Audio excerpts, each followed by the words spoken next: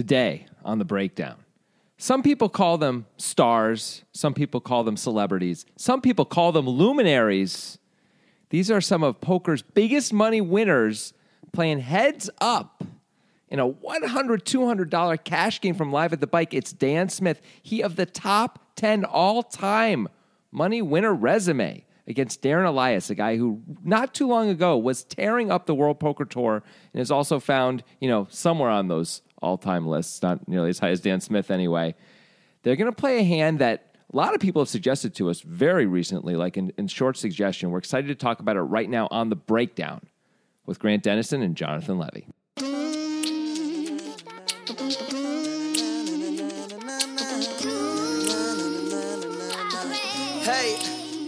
In short suggestion? I don't know. Is that what I said? Yes. I think maybe you meant in short order. I probably did. Yeah. This hand, although it came out recently for us, it'll be a couple weeks. Oh, yeah. Until the listener experience is fulfilled. Correct. So time is, it's just the fourth dimension. Don't worry about it. Thank you for not saying time is a flat circle. I hate that. I'm super down on that. A lot of people are writing that now. A lot of people tweeting that. I know True Detective is back. It's all very exciting, but it's a dumb thing to say. No one should say that. That's right. I'm planting a flag. Okay, well, I didn't say that. I know. I'm thanking you for that. Well, the thing that I don't want people to say is that escalated quickly. Can you guys stop saying that? That's been like 5 years of people saying that shit. 5 years? Dude, when did Anchorman come out? That's is from that Anchorman. Is it? Yeah. Okay. Yeah, it's after the newscaster fight. Okay, so it's from like 14 Brick years. killed the guy. It's like, it's from way back. You're right. Yeah. Shit. Paul Rudd's. Maybe that's why I'm so tired of it. People still say that. It was a pretty great moment, Maybe I didn't realize time had passed because Paul Rudd looks the same. Maybe that is why. That was before Steve Carell was a big star. That was just before. Yeah, he was already on the Daily Show and stuff, right? Yes, that's right. But he wasn't on The Office yet. The 40-year-old virgin hadn't happened yet. Now he's a rich dude. Just big rich guy. Yeah, and now he's in more serious movies and stuff. Yeah, he plays some serious roles, But also he makes money in like the Minions, all the Minions movies. Oh yeah, he does that. That's a good gig. That is the gig. This gig sucks. We're available for voice acting. We are available for voice acting. I feel like I'd be really good in like Into the Spider-Verse 2 or something. I want to play a part. I'll be the Shocker. Look, let's do a little audition right now. Okay? No. Okay. Spider-Man, I'm going to kill you with my electricity. Here I go. I don't think they ask you to make the sound effects. I was just like helping them though, because, normally they probably are able to add it, at the audition, but here they wouldn't be able to. I'm just helping them out.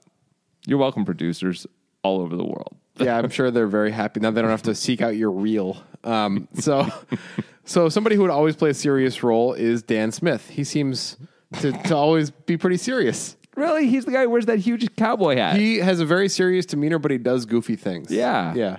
It's kind of strange. He's got his own style. Yeah. That's what he's forging a trail, his own trail. He's not walking down the beaten path. He's walking where there is no path and leaving a trail behind for others to follow. I mean, by wearing a cowboy hat at the poker table. You said it was goofy. You don't think anybody's worn a cowboy hat at the poker table I before? mean, have you heard of Doyle Brunson? Probably. Have you heard of cowboys? Is really the better question. Yeah. Some of them play poker. Yeah. Yeah. I haven't played with that many people who've worn cowboy hats, and I played a lot of poker against a lot of people. I played against a few, but very few, actually. I'd say I've played against somewhere in the range of 20 to 25 cowboy hats. Yeah, okay, something like that. But I played against a lot of ranchers. So have you, by the way. Yeah, but ranchers these days, they wear trucker hats. They don't wear cowboy hats. Yeah, at least when they play poker. Right. Probably when they're, ranching. Yeah. They probably wear the cowboy hat sometimes. I don't even know what the point of a cowboy hat is. Is there any value to it versus a normal hat? There probably is. Yeah, it stops the sun from all directions. Cool. What do you mean cool? Why do you say it like that? Why wouldn't everyone have those hats then? Like why? Because you're not a cowboy in the sun all day. But people who are outdoors don't wear those, right? They just wear normal hats if they wear hats at all. Like what professions? Baseball. Okay, but a baseball player. Why don't they wear a freaking full brim? It's a fair question. Because you need the visibility if you're a baseball player.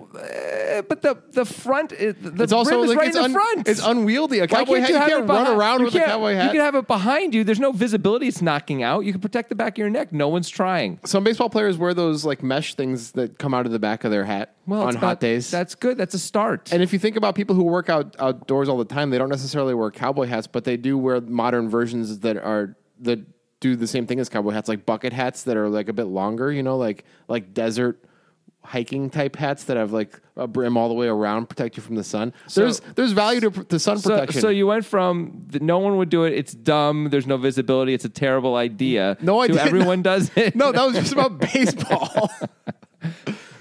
I think your cowboy hat take is terrible, and you should be removed from the. What is my take? Your take is that they have no value. That is not my take. That is what you actually said.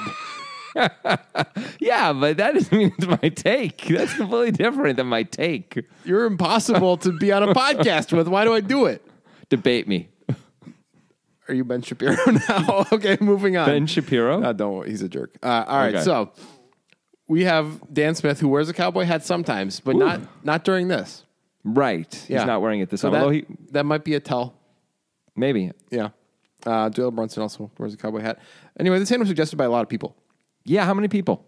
5, it looks like. And it's only been out like in our world like for like 2 days or something. Yeah, like 3 in days. this So. in this universe, Yeah. which there could be infinite branches from here until the time that you hear this. So I don't know which one you're in. Hopefully, it's a good one.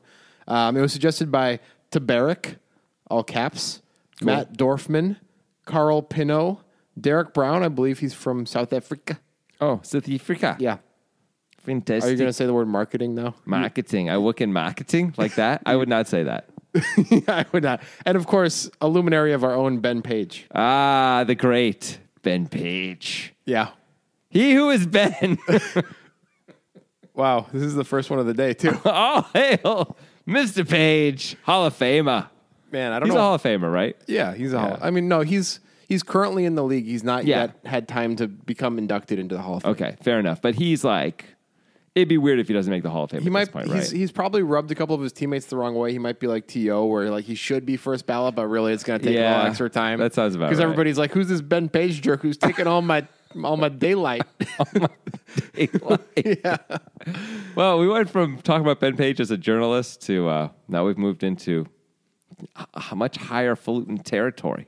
It depends on your perspective, man. Maybe in terms of financial compensation, higher fluid. But I would say What? the journalism is the last bastion of democracy. That's fine, but how is this higher? How is it more money to be a Poker Guys Hall of Fame suggester than to actually have a job? I thought you were referring to him as like an athlete because Oh. that's the context in which we speak of the Hall Oh, of I Famers. see what you mean. Yeah. Okay. No, I don't think he's an athlete. I don't know how we get new listeners. I don't know how it's possible. Somehow this podcast is growing. Do they in popular- just like fast forward through the first 7 minutes every time or something? I don't know. I wonder if a lot of how many. I guess you can't answer this, but I'd love to know how many of you just like are like hitting the 30-second skip until you get to us actually getting the hand. There's got to be some percentage of you. I wonder what the percentage is. It's no lower than 5%, certainly. Oh my god, it's way higher than 5%. What's it's the like, upper echelon? 25? Yeah. I would guess it's like 20%. 20%? That's fair.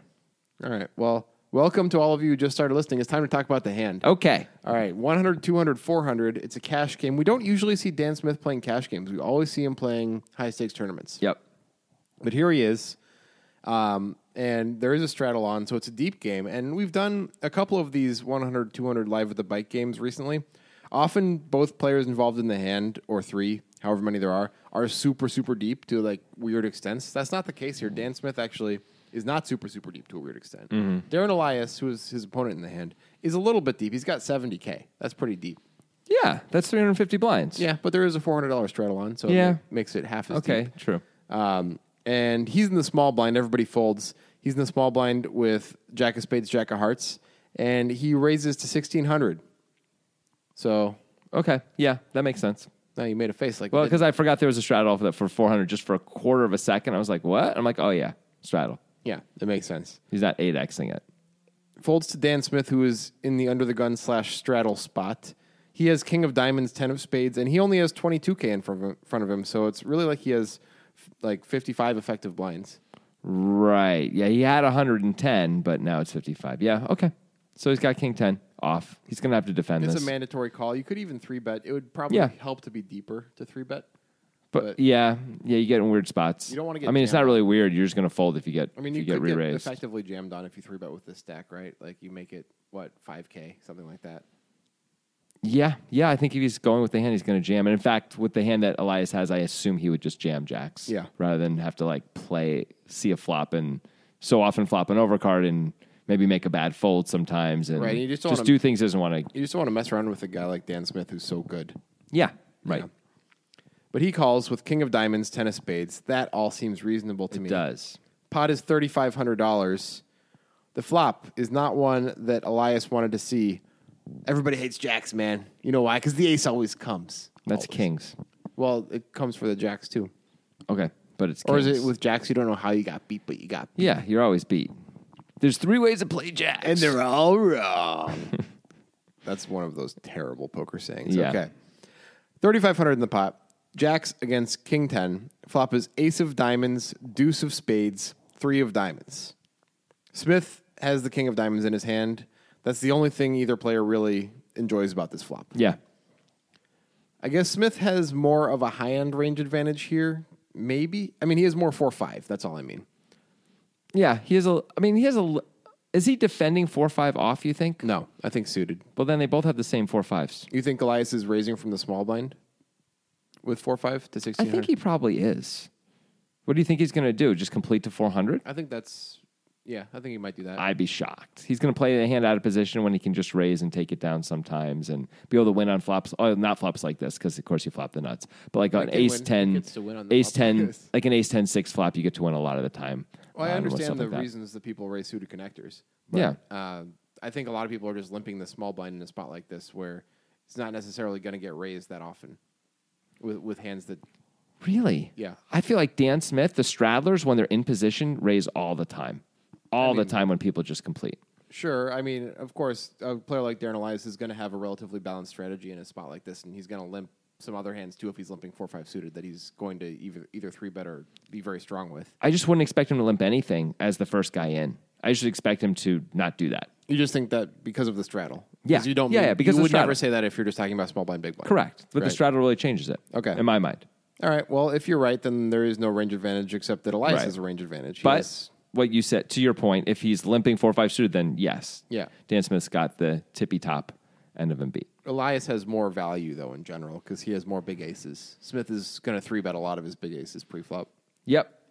Also, Elias has pocket aces a whole lot more than Dan Smith does. Right.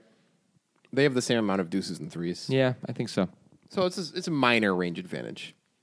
I mean, but I don't know if it's really minor. If you have all the big aces and he doesn't, you've got the pocket aces and he doesn't, that's pretty good. And everything Yeah. else is the same. That feels like a pretty strong range advantage. Anyway, go on. All right, so we get to one of the simpler spots in poker that has, for my entire poker career, always been like, I'm not sure if I'm doing Right. the right thing here. Yeah. Like where you're out of position in a spot like this where your range is wide, your opponent's range is wide. It's an ace, deuce, 3 flop, and you have 2 jacks. To bet or to check. Right. Like, I hate both options so much. Let's spend some time on this because this is something that I think you run up against, I run up against. Everybody does. Everyone does. It happens all the freaking time. It always sucks. You never really know if you're doing it right or not. Let's like kick this around a little bit. This is what Okay. this podcast is for, right? Moments Yeah. like this. So let's do it.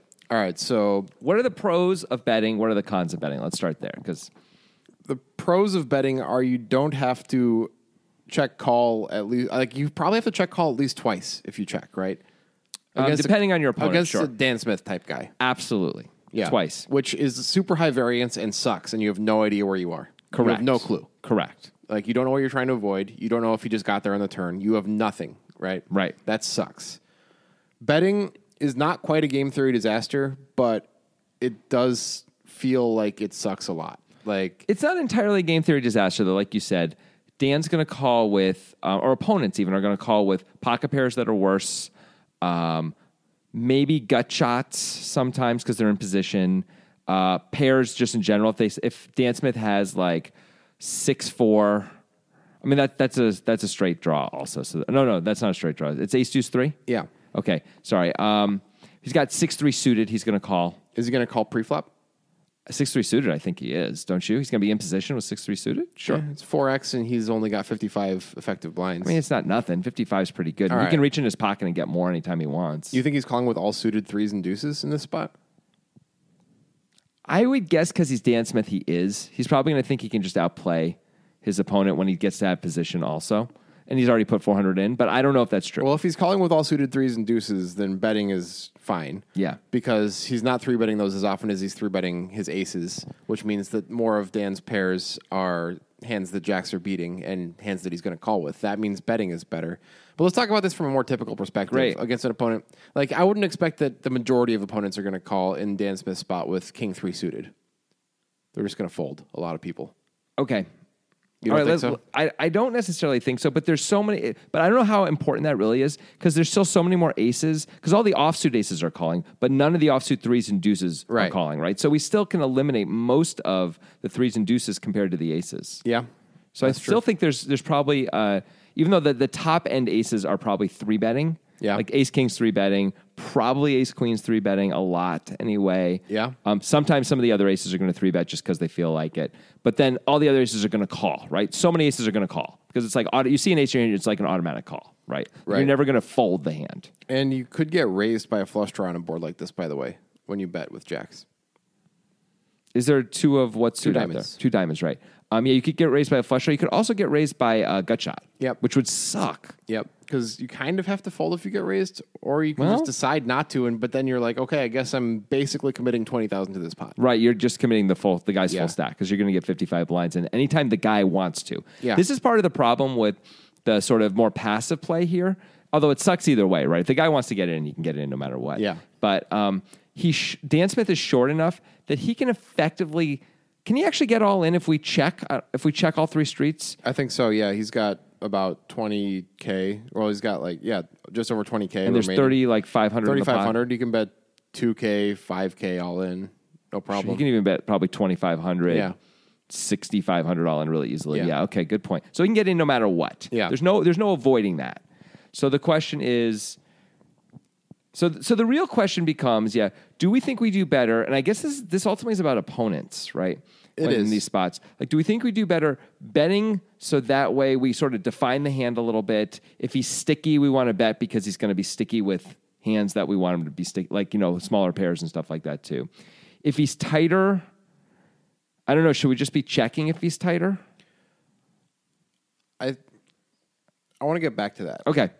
I want to first analyze this not from an opponent perspective because that's not really as helpful because it's hard to have a huge profile on your opponent as a lot of the time as a listener of it. Like if you're dropping yourself into the Millionaire Maker this summer and this happens, you're not going to know your guy you're playing against. Yeah. So you don't know anything about the player. What are you going to do? I think I'm usually going to bet. And I'm going to bet because this is my board to bet on. Yeah. And it's not his board. And so I feel like I'm going to be betting a lot of my aces here and stuff like that. So I want to bet. I don't have to bet all my big pocket pairs, but I want to bet some of them. And jacks feels like the beginning of the pocket pairs I could consider betting. Like kings, I think, is a check. I'm going to have some give ups also. Queens is probably a check. You're going to have to explain that because a lot of people would think, why would you bet jacks and not kings? That's what their initial thought. But kings are better, right? So, kings are way better. Yeah. Well, mainly because you have less to be afraid of on the turn, right? Like if you have jacks, then a king and a queen can come in. As we see, Dan actually has a king. That would be really bad. Yeah. If we have kings, then a king is good for us. And there's no card, or if you have kings and the guy has queen jack, you actually want him to pair his hand, right? Versus you don't want him to pair his hand if you have jacks. So you have more to protect against, more equity to protect. But it's with not jacks. that much that you're protecting. It's not that much. I agree. But I'm saying, like, in terms of not knowing where you are, you define the hand a little bit more. I mean, there's a problem of getting called by worse hands. Like, of course. We're not sure if our opponent, because we don't know our opponent, is actually going to have suited deuces and threes. A lot of opponents won't. And at the same point, we're going to get 3-bet a lot by 10s, 9s, 8s in positions like this. So we don't have a ton of worse pocket pairs that they can call with. You mean pre-flop? Yeah. I see what you're saying. Yeah, I agree. No, I wouldn't be targeting. I would assume there's not too many pocket pairs here. Like maybe 8s and worse. Yeah. Maybe. But I would think 9s plus are usually 3-betting. Yeah. So, there's not a whole lot to get called by, which is really problematic. Right. And on this board specifically. And if we're ahead and we get action, a lot of the times it's going to be from a flush draw or a gut shot, like we said earlier, and a lot of a capable opponent is going to raise that a lot of the time.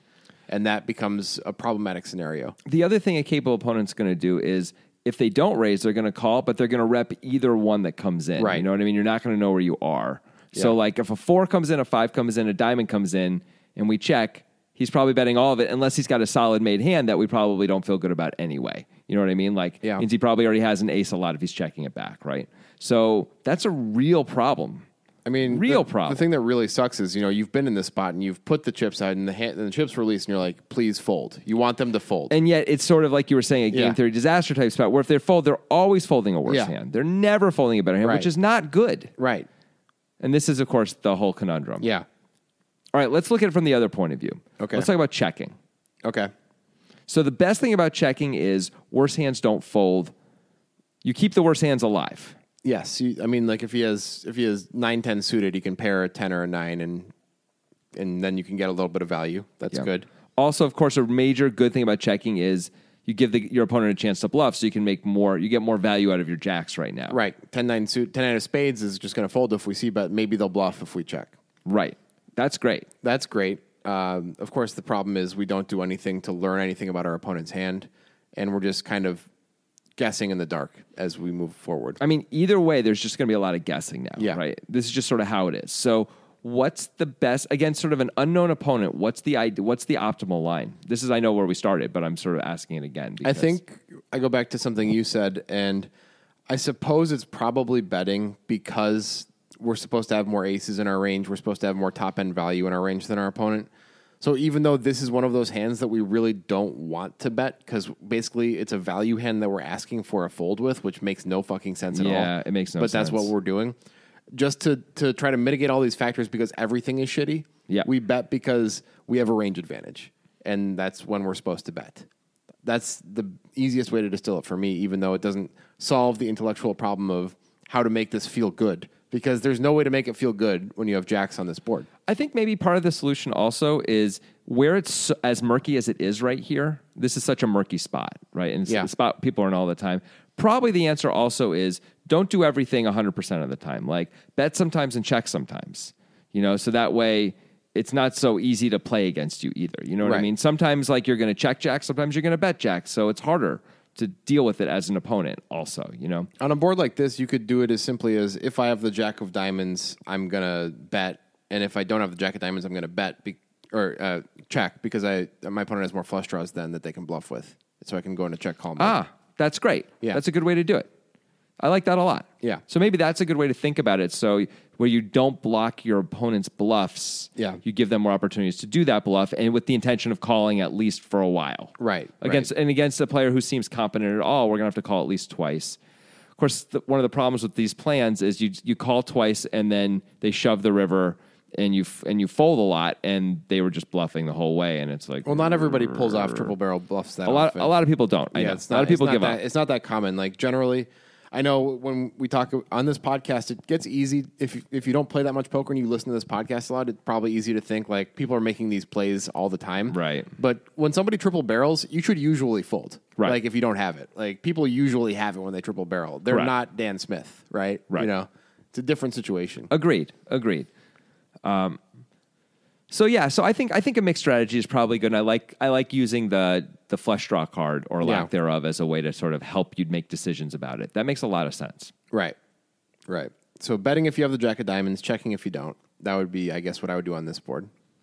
Right, because there's less flush draws. Yeah. So, okay, that's good. But of course, when you get to the player dependent thing, there are some players that you obviously have to do certain things against. Like if it's Andy from Live with the Bike, you can do two things. You can bet, but never. You just can't fold against this You guy. can bet never fold against Andy, or you can check and just let Andy blast off and never fold. I think my plan against Andy would be to check call. Yeah. I just go check call, check call, check call. Did I win? Did I lose? I have no idea, Andy. We'll find out. Yeah. The problem is, of course, a guy like Andy is used to people doing that against him. Right. And he knows on these kinds of boards, well, he's got to decide, like, because if I have ace 10, I'm going to do the same thing. If I have ace king, I might do the same thing against him, too. Right, like, of I course. might just play all one pair hands against him the same way, all reasonably good one Yeah. pair hands against him the same way. And he's like, oh, this guy's in check call mode against me, so I'm not going to bluff him now. You know what I mean? And then you have to, you got to play the iterated game with him, is what I'm saying. And Yeah. and so sometimes then you have to bet again, and you have to check fold, other kinds of hands. You got to show him a whole bunch of stuff, so that way you can get away with the check calling down and I think not make the it so obvious. The toughest thing is to be against a really tight player, because then you're in a spot where, like, okay, I'm basically doing a pure game theory disaster against a really tight player. So it's just check, fold. Just check, fold. If they're the kind of guy who's never going to bet, who's going to check back all their misses and is never going to bet anything less than an ace, yeah, it's just a check, fold, and that's fine. It's completely fine to do that. Yeah, I suppose so. And I say never. It doesn't have to really be never, right? It could just be most of the time is fine as well. So I think that's fine too. Part of it is understanding that this situation it lends itself to not playing perfectly. Right. Like you can't see the whole cards and you're going to make mistakes. It's not even necessarily a mistake, but like if you could see their whole cards, you're going to make decisions that you wouldn't have made, right? And that's okay because this is the whole point of the game, right? Sometimes it's tough. Yep. And then as you get against tougher players, there are players who are going to float you in position and stuff like that. And then against those guys, it gets harder and harder, and you have to come up with new and better plans against them, right? Yep. Where it's like, I guess I bet, and then I'm going to have to check call against these guys in position because I'm out of position, and I know they're just going to float me with 2 8s and stuff like that. You Right. know? Well, okay. I'm glad we had that discussion. That was interesting. Speaking of floating in position, Elias does bet. Dan Smith does call.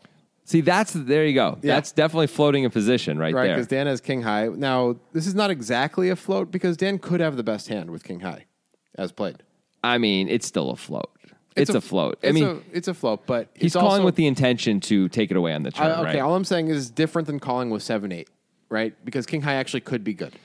King high could be good, but it's going to, it's not easy for it to be good. How about It's that? kind of easy for it to be good. I mean, we're losing to pretty much all Darren's better king highs, which is the only king highs he probably shows up with. Okay. Maybe he has king 9 suited sometimes. I mean, you thought he was raising 4-5 suited for sure, right? I did. So That's there's true. a ton of suited connectors. That's a good repeating. point. That's a good point. Of course, you didn't think he was raising 4-5 Yeah. suited. So in your mind, there isn't a ton of suited connectors. So we don't know what the answer I didn't is. say he's not ever raising. I was just saying it's possible that he wouldn't. Okay. Anyway, I do think he is raising them. I agree with you. So then you're right. Then there's a ton of suited connectors.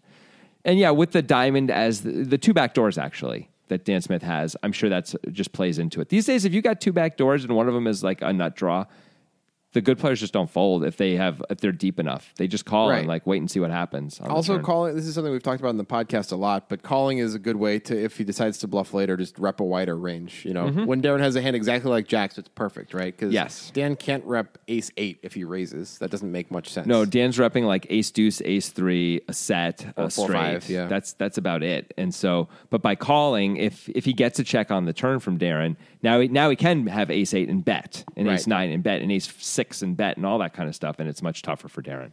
And Dan's just really looking for that diamond on the turn because Yeah. it's so fun to have the nut blocker. The ace of diamonds is out there.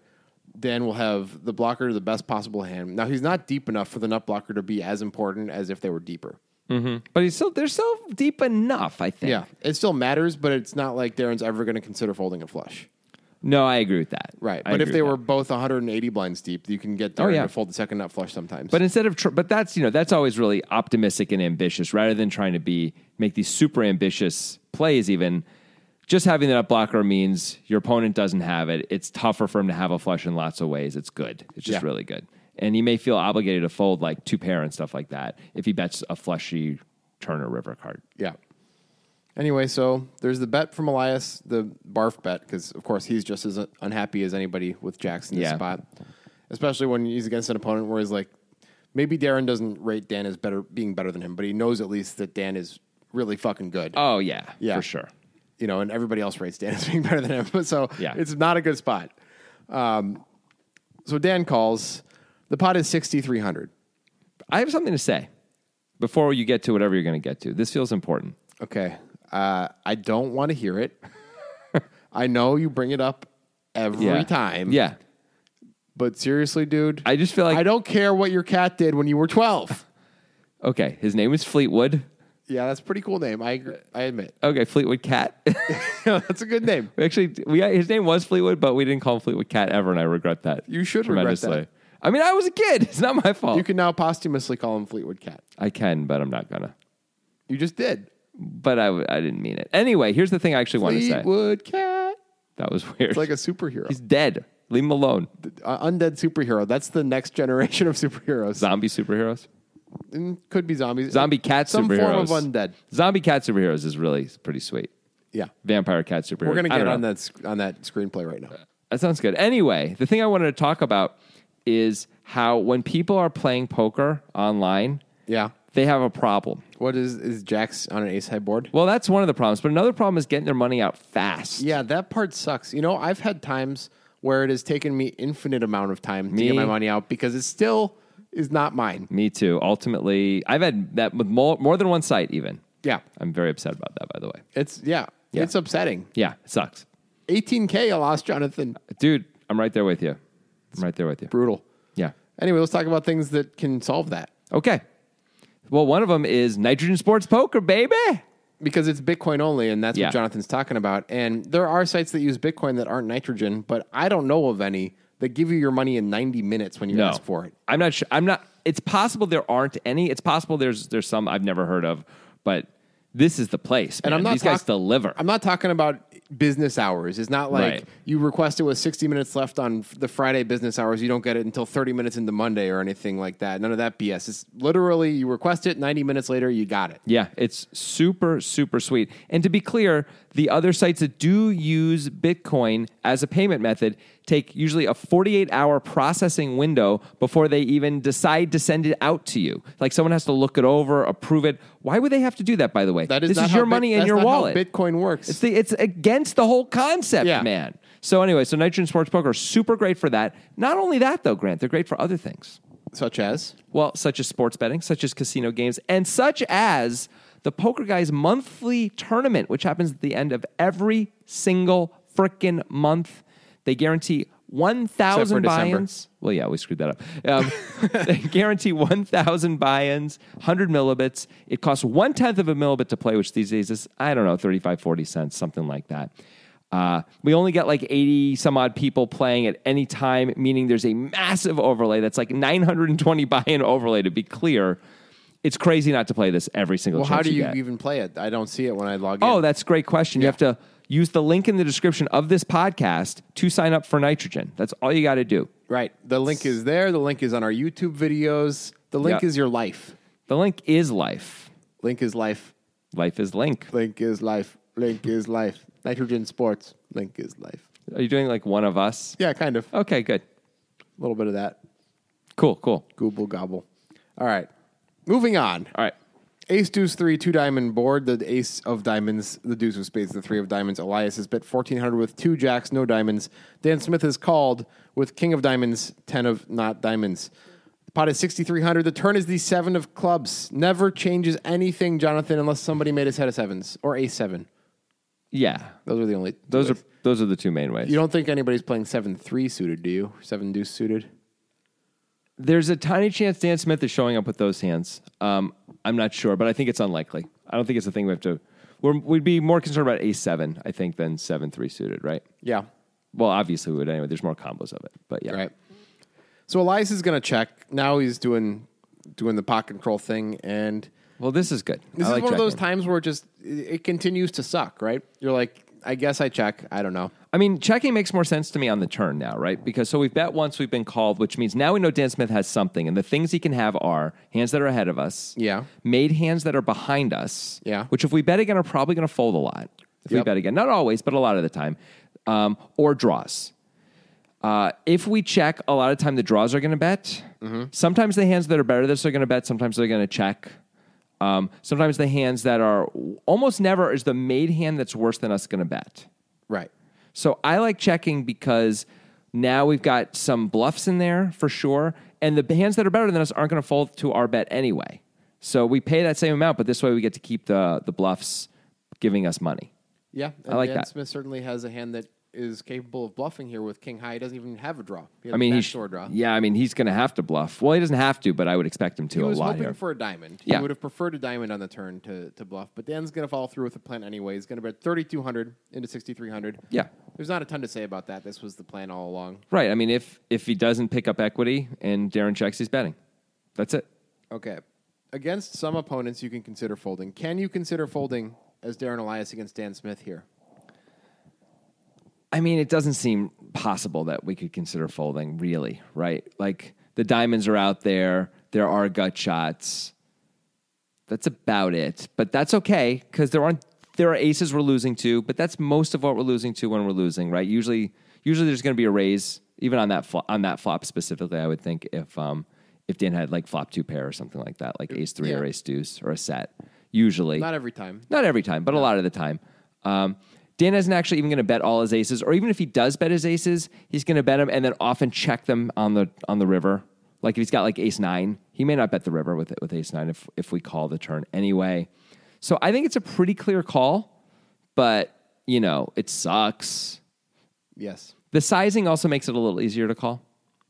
Yeah, I mean, he could be setting up a shove. The thing that we know is that if we call, a lot of the time, if Dan is bluffing, a big bet's coming on the river. Yeah, a big bet's going to come on the river if Dan's bluffing or if he's got a pretty strong hand. Yeah. So all right, that's fair. Let's enumerate some of Dan's range here. That is the more reasonable parts of his range, not the random king high float bluff hands. Great. So what are the aces? Do you think he's betting every ace when check 2? I don't think he's betting every ace. I think he's betting. Going to check a lot of aces. Right? Yeah. I think Darren's going to check a lot of aces here. I think ace king sometimes. Yeah, probably at least a little bit, right? Yeah. He's probably betting ace king a lot, but checking it sometimes. I think Dan might be betting aces that have equity. Sorry, equity to improve and not just 2 pair improvement, meaning ace 4 and ace 5. Okay. Those aces make a lot of sense because if a 4 or 5 comes on the river to make him either aces up or a straight, specifically, more to the straight than the aces up. It's going to be harder to pull value on the river, and also you want to build the pot so that way you can more reasonably be called by a bigger bet on the river. All right, so those would be betting with the intention of checking back the river if they don't improve. Absolutely. Okay. I think any one pair of hand that Dan is betting, like if Dan has ace 9, yeah, is he going to bet the turn to bet the river? Seems questionable. Yes, I don't think he is. My question is ace queen. If he decided not to 3-bet ace queen pre-flop, okay. Ace queen. Would he go for the river? I think he would. Yeah. I think he has to. Ace jack to me is maybe a more interesting question because I think ace queen is a pretty straightforward yes, right? Yeah. I think ace jack he's probably betting the river also. But that's probably the end of it. Ace 10 is like super close. Probably not ace 10. But probably you decide to check back ace 10 because there's a little too many ace jacks and maybe even fold out worse aces sometimes, which is now not what you want to do, right? Well, do you think Dan might even just be checking ace 6 through ace 9 here? I think it's possible he is, yes. Yeah. Because why not? Sort of like if Darren had a draw, he'd keep going. If Darren had a strong made hand, he'd usually continue, right? You think you usually have the best hand and you're worried he's just going to fold. By checking back, we can bluff catch or we can bet for value on the river. We're in position. I really like checking back those hands. All right, so we're down to the aces that Dan is betting being aces up and ace 10 plus on the turn. And like ace 4, ace 5, I think. Okay, yeah, and those. So that's not a huge range because a lot of the ace 10 plus are going to be 3-bets. By the way, some of the ace 4, ace 5 are going to be 3-bets too. Yeah. So it's not really that many hands that are one pair aces. Agreed. Aces up, same thing. A lot of those are going to be 3-bets some of the time. Some of the time, yeah. Of course, ace 7 he's going to bet where he makes 2 pair. Oh, of course. Yes. Yeah. Other than that, he has slow played sets and straights. He turned a set once in a while into a set of sevens once in a while. Yeah. Not something to be super concerned about, but nope. yeah. And maybe a few other weird 2 pairs like we were sort of kicking around, like maybe a funky 7-3 suited. Right. You can have that, but I think. But if he plays a reasonable amount of gut shots and flush draws just like this, which I imagine he does. I do too. Then this is an easy call, like you said, with jacks. Against the guy who's going to bet all his equity draws and all his misses when he has 2 back doors and misses, then this is just like, you just have to call on the turn anyway. You just have to. All right. So he does. He calls. Yeah. 12,700 in the pot. And once we talk about the river a little bit, I'm going to have a question. Okay. A conceptual question. Cool. And I want you to remind me that I had this question if I forget. I'm going to do my best. Tell me, ask your question. Okay? All right. Okay. So the river is the 3 of spades. It pairs the 3. Shouldn't really change anything. You wouldn't expect Dan to bet a 3 on the turn. Not very often. Elias could have a 3 more than Dan at this point. Yeah, I think that's right. If he's opening a bunch of 3x. Is there a chance Dan is sometimes betting a 3 just to protect his equity? Sometimes, maybe, but usually he's going to check that back. He needs to have a check back range. Yeah. That's like he's betting all these other things. He just has to have some made hands that are check backs. So the 3s make a lot of sense. Yeah. So that's not a huge part of Dan's range.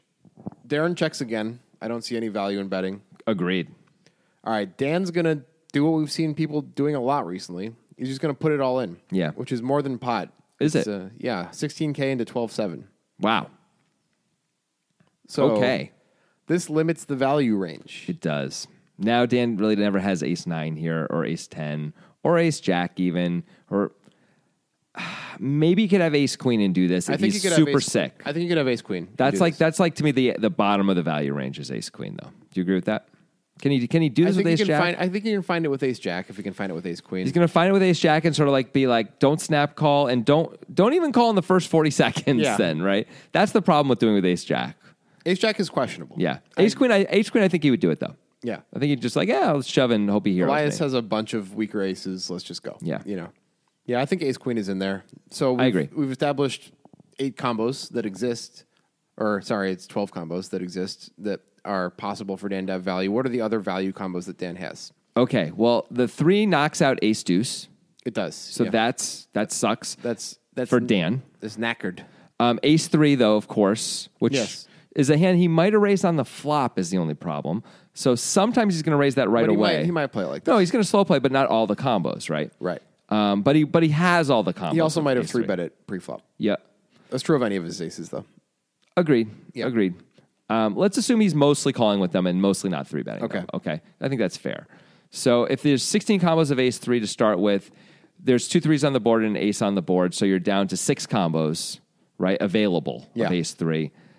I can't imagine he's 3-betting even one of those combos most of the time. But I do think he's raising on the flop with way more than one of those combos. Yeah, he's the majority of the time. Yeah, like 4 out of the 6 times, right? At least half the time, probably more. Probably, I agree, at least 4 out of the 6. So maybe we're down to like 2 reasonable combos of ace 3. Mm-hmm. Okay, so there's that. Pocket 7s legitimately could have us just doomed. Yeah. There's 3 combos of that. That makes perfect sense. 7s make sense the whole way. Yeah. So there's 5 combos of 7s and 3s. Ace 3, excuse me. 12 combos of ace queen. 12 combos of ace queen. 4 or 5 suited. You could play this way. Could have all the combos of 4 or 5 suited and do this. Yeah, he might play it 4 just more. like this, yeah. Okay. That's all that really makes sense to me. I guess set of deuces. Set of deuces, quad 3s that he slow plays. Possible. He's going to raise those sometimes on the flop, but not always. He's got somewhere between 20 and 28 combos of value, it seems like. Okay. Which is not that much compared to the amount of bluffs he can have if he can have so many gut shots and flush draws. And as we can see, he can just have the backdoor nut flush draw that turns into a bluff. When you are aware that he can have all these extra hands, this starts to feel like a super easy way to play against him, right? Right. And this is where it comes to my question, because he moves in for 16K. Yeah. And we keep seeing this among super high-level players where they're moving in as bluffs on the river in spots like this. And I know you have to have balance because you want to have value sometimes. But are people deciding that there are so many times to be polarized when really there aren't? To put it more easily and more conceptually for this hand, is he not missing out on value in this one spot by not... He's betting too much, like missing out on a value bluff. By that, I mean not charging himself too much when he's bluffing because he's getting either called less when he bets less or the same amount. Is that happening a lot with these guys? You're wondering if the fact that he's jamming actually makes people, because it's so obviously polarized, means people are like, well, now I can call you with all my heroes. I can call you with any ace now. Right. As opposed to like, if you bet 8,000 and I've got ace 5 suited as Darren Elias, I'm like, geez, like, this sucks. That either they call more when it's 16K, or they call the same amount and you're charging yourself twice as much when they bet 16K. Right. Because you can have your other reasons to fold when it's cheaper, and your other reasons to call when it's cheaper. You know? But so I'm wondering if people are doing this too much, choosing polarizing sizing too frequently. I will say that Dan Smith is 10th all time in money. Yes, he is good. He's really, really good. And what I'm about to say, maybe not sophisticated enough for the kinds of things that he's actually doing. Having said that, this hand that he's holding doesn't really make any sense as one of the shoves for when you're polarized. I don't know why he's picked this hand to do it with, except he's found himself in this spot and he's just taken a shot. You think because it makes his bluff range too big? Yeah, exactly. Because he should just have, he just should choose some flush draws and some gut shots. Right. This isn't either. Yeah. Maybe, no, I can't. I'm really struggling to come up with that. I'm also struggling to come up with, so when Darren calls, the 3 on the river, by the way, is just such a bad card for Dan to then shove on. It really hurts him. Because Darren has 3s. Darren has 3s. Dan doesn't have that many threes that he'll play this way. Almost none, in fact. Like we said, it's like pocket sevens, ace three, ace queen, which 4, isn't 5. a three, 4, 5. There's some hands, but like we said, that three knocks out so many things and makes everything like tougher for him to really have. Now, maybe remember we saw Jake Cody one time shove on the river. This isn't a tournament, but shove against Robert Mizrachi with ace 5 in a spot like this where he got check raise on the turn, called the raise with just a pair of aces, and then Robert Mizrachi checked his pocket eights, and Jake's like, oh yeah, top pair is way good here, and shoved somehow and got called, and it was amazing. It was incredible. But isn't that like, I mean, the point is that was incredible, right? That's not standard, and there's no way Dan's got a million shoves here, right? No. He just doesn't have that many. So if he doesn't have that many, how is King 10 without even the flush draw part of our range? Like, how are we putting that in there? I don't understand how he gets to putting that in there. Maybe he looks at Darren and feels like Darren's weak. Maybe he picks up a tell or something like that, and it's just working off that and doesn't matter. He's like, who cares about balance? Who cares about anything? Darren's weak. He's going to fold most of the time. Nothing else matters. By the way, Darren is weak. Darren's got jacks. This is kind of feels like almost a perfect play against the hand that Darren actually has. But still, it feels really questionable because he's going to have too many bluffs. Yeah, it really does feel that way. And by the way, Darren could play an ace just like this, and against a player like Dan Smith is just not folding an ace. I don't know if that's true or not. When Darren has ace 6, I don't know what he's doing with an ace. Maybe. And Jackson ace 6 play the same. See, this is, I go back to the shove is a problem. Yeah. I think sizing it smaller actually might get more folds. I think you're probably right.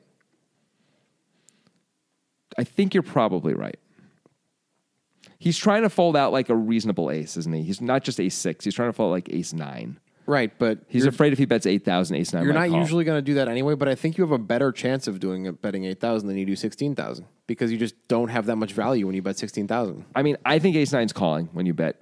I think that it's calling both times. I think you just have a better chance of folding it out if you bet less. Yeah. It's weird. It's like Dan Smith just decides, like I feel like you generally want to bluff when the cards really sort of work with you to make a bluff make sense. The story makes sense. Everything fits. That's the best times to bluff. Sometimes you can just bluff anyway. It doesn't matter because your opponent is weak.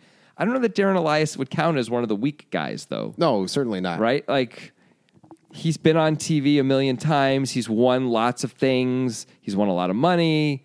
He's probably very comfortable in this spot, right? So trying to push him off a hand like ace 9 just feels questionable when you're not telling a good story. Because Dan Smith is not telling a good story right now. Right. So, yeah, I'm just not in love with this at all. Yeah, by the way, King High, if somehow Darren played a flush draw like this, which I don't imagine he would, King High would be good a lot of every time because he's the king of diamonds. Right. So, but Darren wouldn't play a flush draw like this. He just wouldn't. Yeah. There's no way. He'd bet the turn or check raise the turn or something. He would never check call. Yeah, I think this is just a problematic line run out and sizing for Dan Smith. I feel like Dan's supposed to look at the 3 on the river and just check it back and be like, that's a bad card for me. Like, I lose so many of the things I want. Like, there's so many good cards. A 4, a 5, great cards for me. A diamond, great card. A best card for me is a diamond.